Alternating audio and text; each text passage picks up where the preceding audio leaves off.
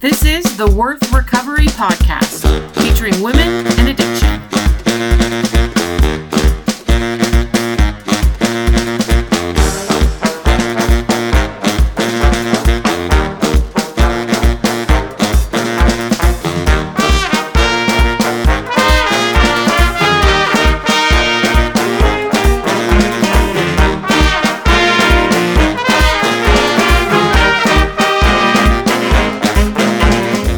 Hey everyone, this is episode 0 of Worth Recovery, Women and Addiction.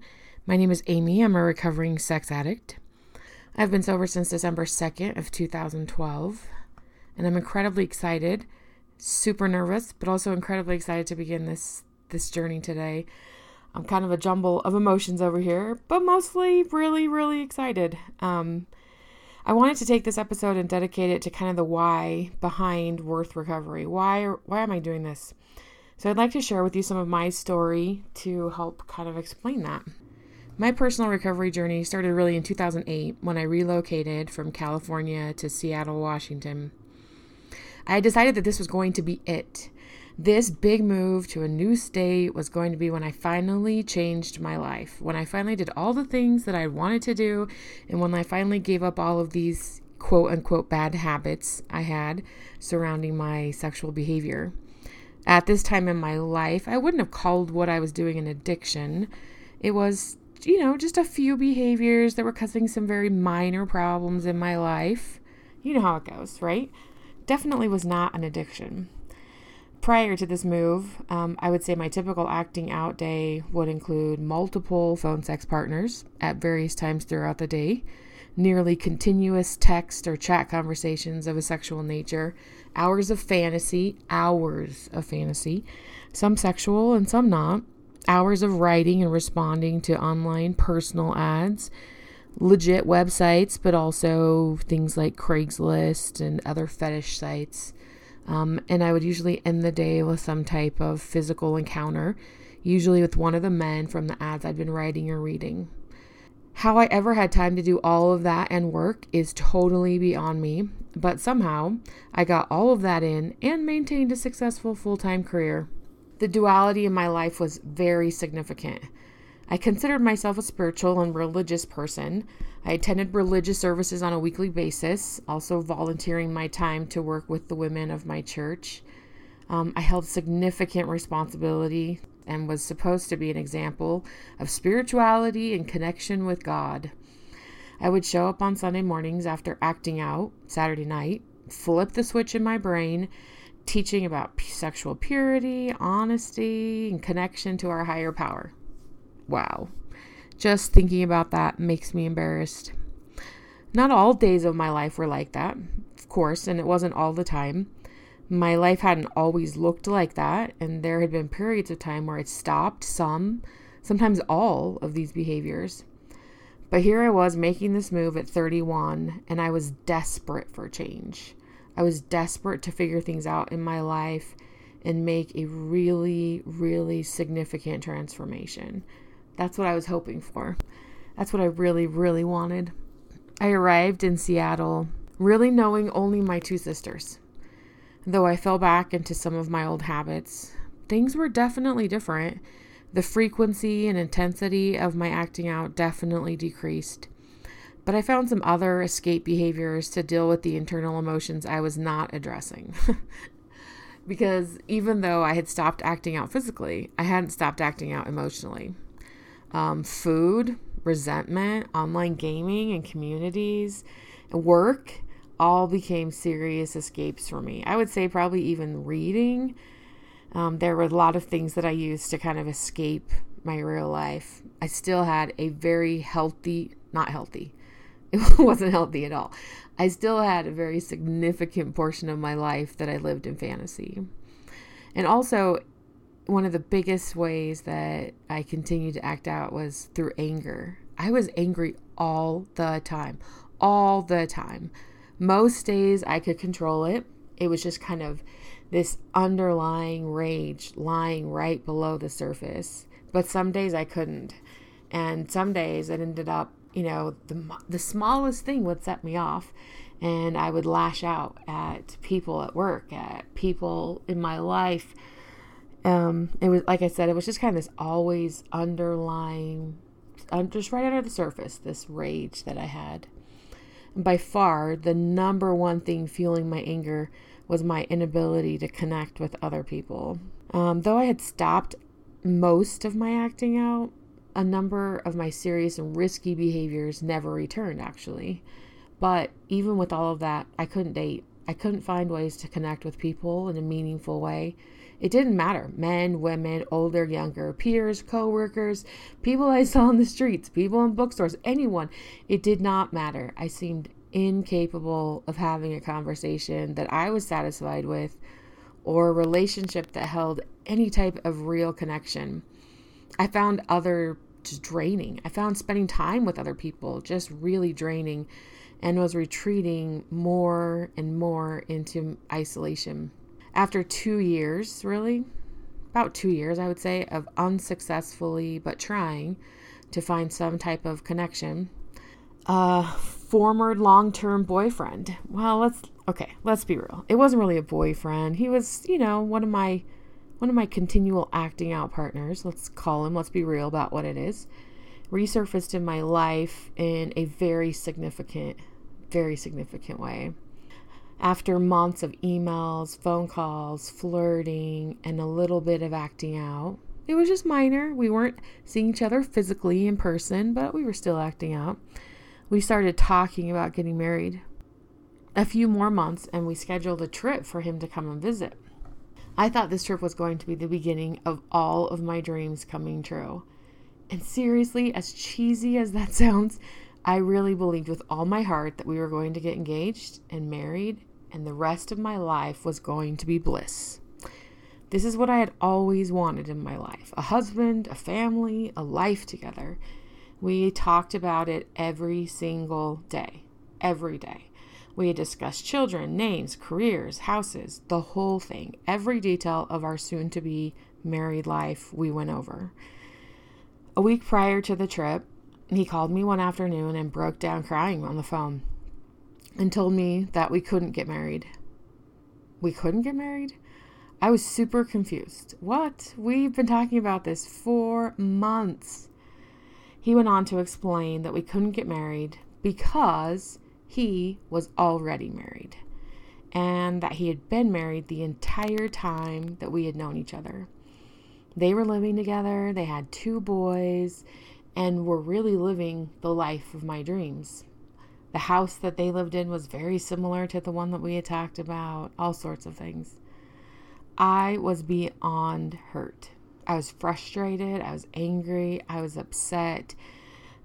Those words don't even seem to come close to explain the feeling inside of my soul that day. I was raging. Yet, I didn't really know what to do. And I didn't really know how to respond. And I didn't really know what was going on. And so, I told him to come anyway. Come anyway. We'll figure this out. Come and we'll figure it out together. We spent 3 days together. I think I was hoping that it wasn't true, that somehow he was lying to me, or maybe that he'd made it all up because he was scared or something like that. But by the final day, I was ready for him to go. Reality was setting in. He was married. I had seen the pictures. This, whatever it had been between us, up until this point, was now an affair. There was a family waiting on the other end of his return flight for him to come home. This was a new boundary that I had crossed. This was a new bottom for me, a new level of pain. Acting out with men while I was single was one thing that I could easily rationalize. We were both single. We were both adults. We didn't need anybody's permission. I wasn't hurting anyone. All sorts of the rationalizations that I can come up with. But I had promised myself over and over and over again that I would not break up a family, that I would not act out with married men. And yet, I had. I had spent 7 years acting out with a married man. And it was more than I could handle. It was more than inside my soul that I could handle. I drove him to the airport that final day. I kissed him goodbye, promising that we would figure it out, and I drove away, knowing full well I would never, ever see him again. Ever. I cried all the way home. All I could think about was trying to end the pain. Food, gaming, anger, resentment, none of it seemed like it would be enough. I knew what I wanted. I wanted to act out again, and I wanted to act out in a big way. A very big way. I started planning it in my head, but I couldn't do it. I pulled over because I was crying so hard, and something inside of me that day broke. I knew that if I continued on the path I was headed down, I would die. Not figuratively die, I would literally die. Something deep inside of me knew that death was where this path headed. I vowed that day I would get help. And I would do whatever it took to fix this. Whatever it was, I would fix it. I got home, I crawled into bed, and a few hours later, my father called me. The day before, they had discovered a tumor in his brain that they suspected to be cancerous. They didn't know for sure yet, but if it was stage 4 glioblastoma, brain cancer, and survival rates were very minimal. The anger just flowed through me again. I had so much anger towards my dad for a lot of different things, and now he was going to die. My soul spoke to me again deep inside and said, "Get help, or he will die and your anger will kill you." I knew again it wasn't a figurative death my soul spoke of, but a literal death. Between the anger, the acting out, the pain, and the hurt, I knew I would die if I didn't get help. And so I did. I did some research and I put a name to the problem that I was experiencing. I had a sex addiction, an intimacy disorder it was called. I cried as I read the stories of others, relating to every single word that they were saying. It was like reading my own emotional story. The details were different, the acting out behaviors varied a little bit from time to time, but the emotional results were the same. I found a therapist, one certified to treat sex addiction, who helped me begin to understand what was going on, what I needed to do to change, what kind of support I needed, and more importantly, where to go to find that help. He recommended a 12-step community for support. That next week, I attended my first women's sex addiction meeting. For me, the fact that it was a women's meeting made it so much more accessible and so much more approachable. At these meetings, I met women who were like me. They struggled with the same or similar behaviors I did, and they were talking about it openly. They were sober, they had long-term sobriety, and they were really making it happen. These women were involved in the larger 12-step community too. They attended retreats and intergroups, and they were helping others with sex addiction. To be honest, and I am practicing rigorous honesty, it took me a while to connect with them. I was intimidated by women. I think my entire life, I had viewed women as competition. My entire life. I had a hard time at first, wanting to spend time with them even. But they were kind and they were supportive and they were patient. And they offered support and acceptance. They were women I wanted to emulate and provided great examples for me. I spent more and more time with them as I progressed in recovery. I also had sponsor options. These women were connected. They knew how to get me support from other women. They knew how to help me find a sponsor, and they knew the importance of sponsoring. I had multiple options for sponsors and was able to get the help I needed. They set a great example for me, helping me understand that women support women and men support men. That's how it works in recovery. That women sponsor women and men sponsor men. And that's how it works in recovery. With time came group therapy, group treatment options, all sorts of things that exposed me to more women trying to recover from sex addiction in their own lives. It was amazing. Even with all of this support, though, after about 6 months, I still wasn't staying sober. When I reached out for help, the answer was always more meetings. Meetings. But let me tell you, I was freaked out about attending mixed meetings.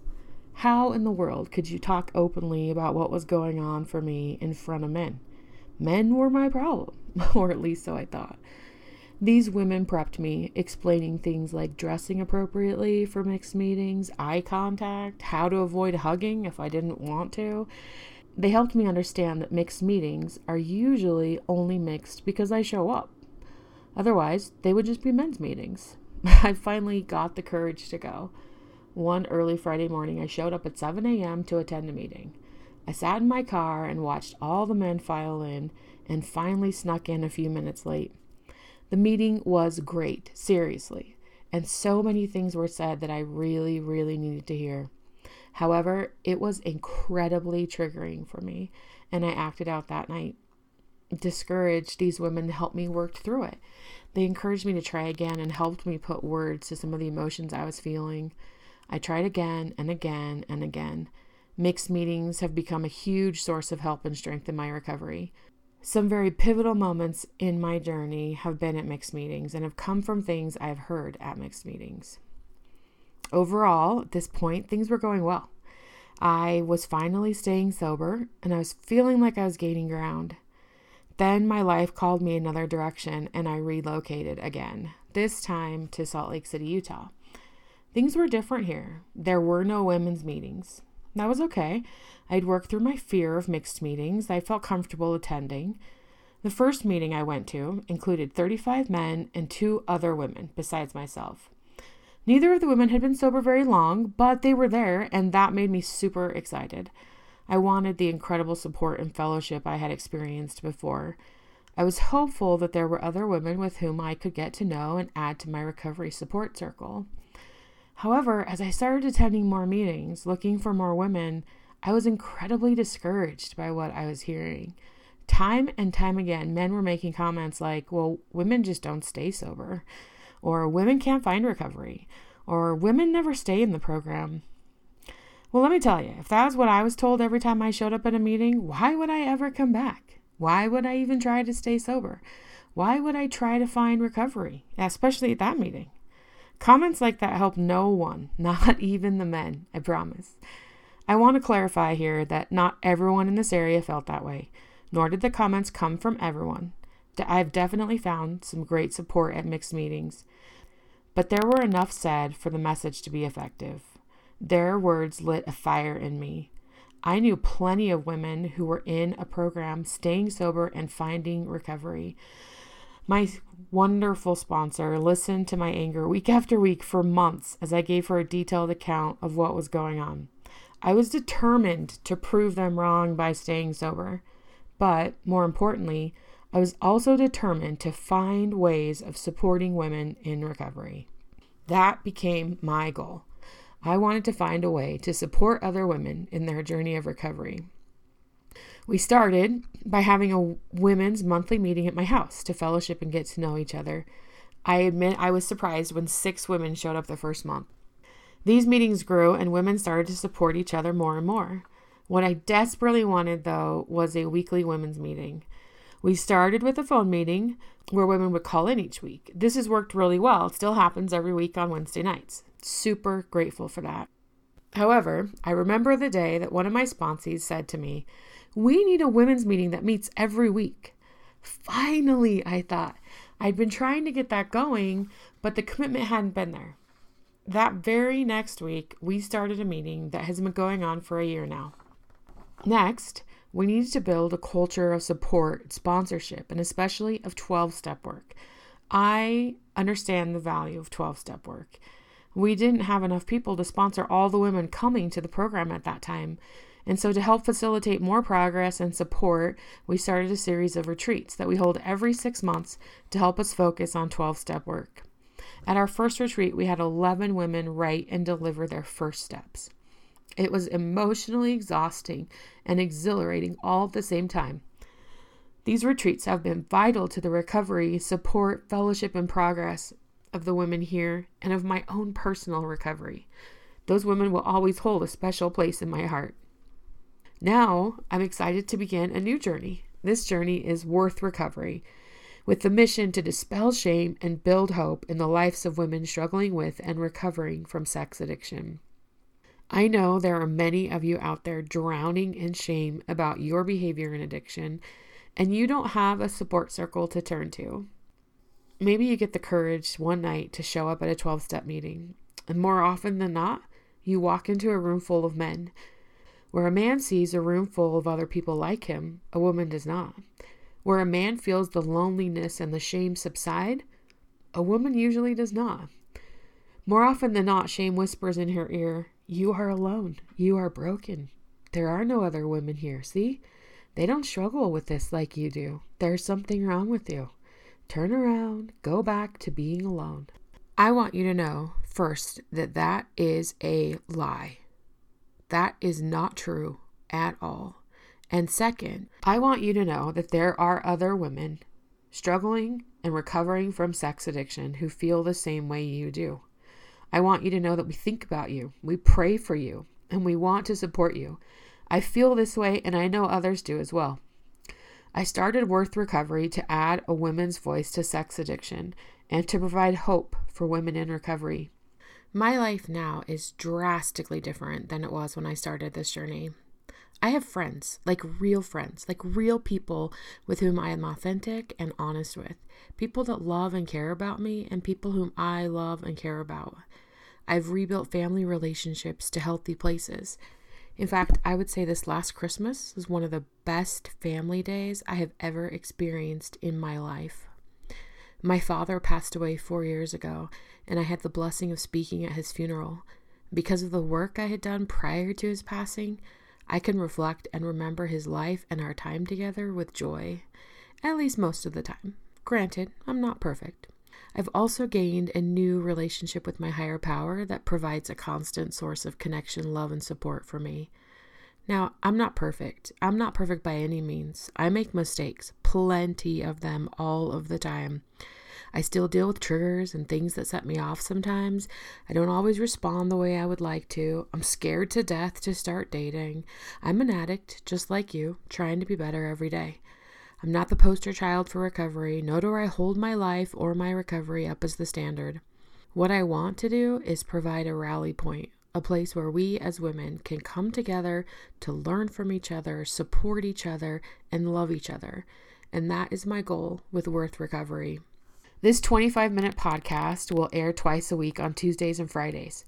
We will talk about all things addiction and recovery. Please know that I am not a therapist, though I attend therapy weekly. Also, I'm not affiliated with any 12-step or religious organizations, though I also attend both weekly.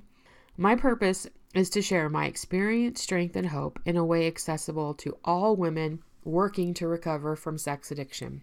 This podcast is just one of many opportunities I hope to provide for women to build connection and hope for recovery.